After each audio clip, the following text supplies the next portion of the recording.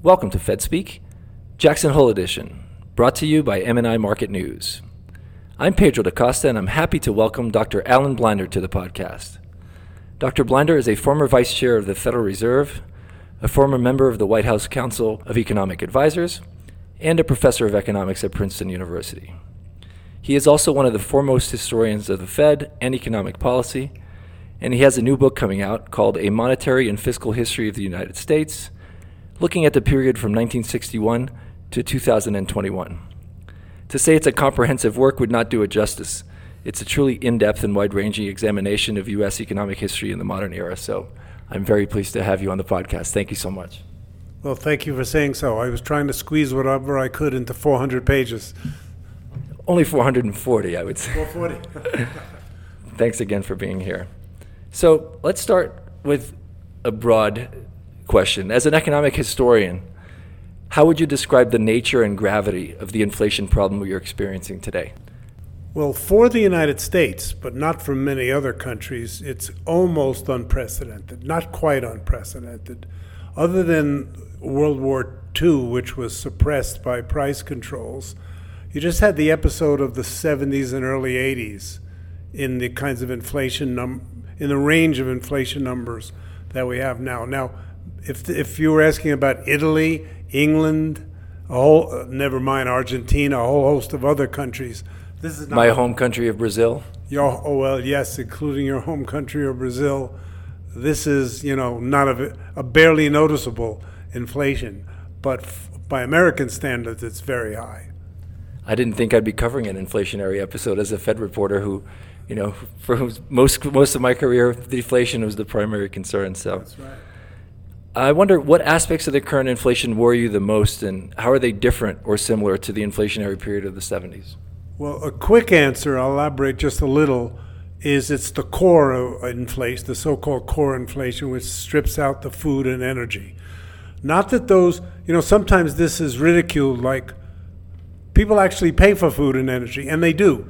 But the point is there's nothing that the central bank can do about food prices and energy prices, and spikes in those things generally go away by themselves. Not in a day, not in a week, but they go away. But the more fundamental issue is that if the FOMC decided it wanted to make food prices go down, it wouldn't have the foggiest idea what to do. So it's the core. And the core is too high. Okay, so the core inflation rate is running much lower than the headline inflation rate, but it's still way too high. It's more than double the Fed's 2% target. And within a subcategory of that, what you worry about is to what extent it's getting into wages, and via that you have secondary effects. It gets into everything, basically, and the potentially lasting effects, which don't seem to be there yet, on inflationary expectations. Now, turning to the news of the day, Fed Chair Powell just delivered a long-awaited speech, and the remarks were taken fairly hawkishly by the markets, which took quite a dive today. I wonder what you make of his comments, and what do they tell you about the direction of policy? What I make of his comments is basically no news at all, nothing he hadn't said before, but an exclamation point at the end of the paragraph. And to your point about markets, I think he's feeling the frustration as almost all Fed officials feel at one point in their careers, maybe multiple points in their careers, like, what does it take to drum this into the heads of traders? And I think that's the way I read today's speech.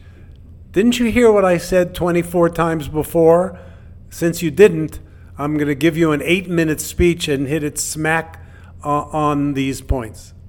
That's a nice way to put it. I actually saw someone mentioning today that was, I think, the shortest Jackson Hole speech in the history. Oh, certainly. I think it was the same length as the Gettysburg Address.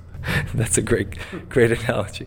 So what did you make of this morning's PCE data, and more generally, how do you read the jobs and inflation figures that we've gotten since the July meeting? Let's separate the two. The PCE and inflation in general, it's inching down. including the core and including the part that's not core. I think we have a lot more inching down of the core, knock on wood, and a lot more contribution to lower inflation coming from energy prices, which have fallen considerably, and hopefully from food prices, which have also fallen. And we're a little bit less sure about what's going to happen to those in the next month or two. So it's pretty good inflation news, but it's the news. The level is still way too high. That's what I meant about inching down. Sure. And what about the labor market? Do you see it as really as tight as the Fed says? I mean, when you look at labor force participation and employment to population, those things have not quite recovered, to their pre-COVID peaks. No, they haven't. But that I'm going to answer yes to your question, because a major reason for the phenomena you were just alluding to is the failure of labor force participation to get back to its pre-pandemic level. We're about 1 full percentage point low compared to and that's about 1.5 million jobs. And that's what squares the circle. That's how you rationalize the two. Do you expect anything from Chair Powell's remarks? Do you think that that's likely to shift the summary of economic projections that we're going to get in September? Will there be more hawkish numbers in that? I wouldn't. No, I don't have any feeling. I mean, who knows? But I don't have any feeling that that's true. I think what it was meant to shift, and it will shift. In fact, I'm not looking by the minute. It probably already has shifted. The market betting on whether the Fed is going to hit its peak rate this year and already in early 2023 be heading down. I never believed that. I don't think Powell ever believed that. And part of his exclamation point today was to basically shout at the markets, stop believing that, because it's not going to be over that fast. That makes a lot of sense. And do you still see the 3.8% peak rate as a reasonable forecast? Yeah, if anything, I've been toying with numbers like that myself when people have asked me. Yes, but if anything, you probably want to nudge it higher. I don't mean 5.8, I mean just nudge it a little higher. Now let's turn to your book, if we might. So you argue that COVID warranted large responses from both fiscal and monetary policy, but that the two had different targets. How do you mean that? Well, the fiscal response was not 100%, but explicitly focused on people in distress. So huge increase in unemployment benefits and coverage, these checks that went out. Now, I had to put a footnote to that. They didn't design them very well, and so they also went to people that didn't need it. They didn't go to millionaires, thank God, but they went too high up the income distribution. But they were certainly targeted on relieving distress. Relief, I mean, it was an analogy to what the government does when a flood comes or something like that. The Federal Reserve doesn't have any handles like that it could use, even if it wanted to. And suppose it did want to. It has relatively few and blunt instruments, mainly the interest rate. So what does the interest rate do? And it worked. It stimulates spending on interest-sensitive things. And the two main ones are housing and automobiles. And one of the things that amazed me in the downturn and the immediate upturn from the pandemic was how much effect something, and I think it was the Fed's interest rates, had on those two sectors. And so you think it's too easy to blame the inflation surge we're experiencing on fiscal policy? Because some of those who argue that they predicted the inflation focused a lot on the stimulus, but they didn't quite foresee the supply chain challenges that we'd see. Exactly. You're hitting my pet peeve. The few people that were, quote, right about inflation were right for the wrong reason. I think overstimulus of the economy, fiscal and monetary together, played some role. But from what we know about the sensitivity of inflation to, call it what you want, GDP gaps, the unemployment rate, whatever, it wouldn't be a lot. Wouldn't be a lot.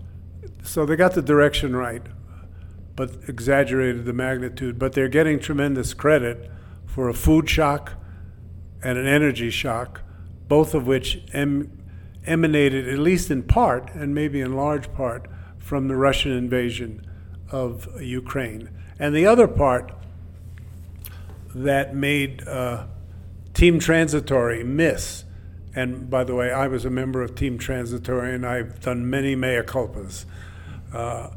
It was the slowness of market capitalism to fix these supply chain problems. So I've often characterized this as a way overestimate of the efficiency of market capitalism. I was guilty of that. I thought they'd do it faster than they have. That's really interesting. So one last question on, which really speaks to the institutional memory that you bring to the book. So you made clear that central bank independence, as much as we see it as a tenet of modern central banking, was not always the accepted norm. And I wonder, if you think that the hit to the Fed's credibility from the current inflation surge could threaten the Fed's independence once again? It's possible, but I doubt it, and I don't see any signs of that. The signs you would see would be probably first fringe members of Congress and then maybe more members of Congress griping at the Fed for a job badly done. You're not seeing very much of that. The Republicans are just completely tied up with griping about Biden, whatever he does.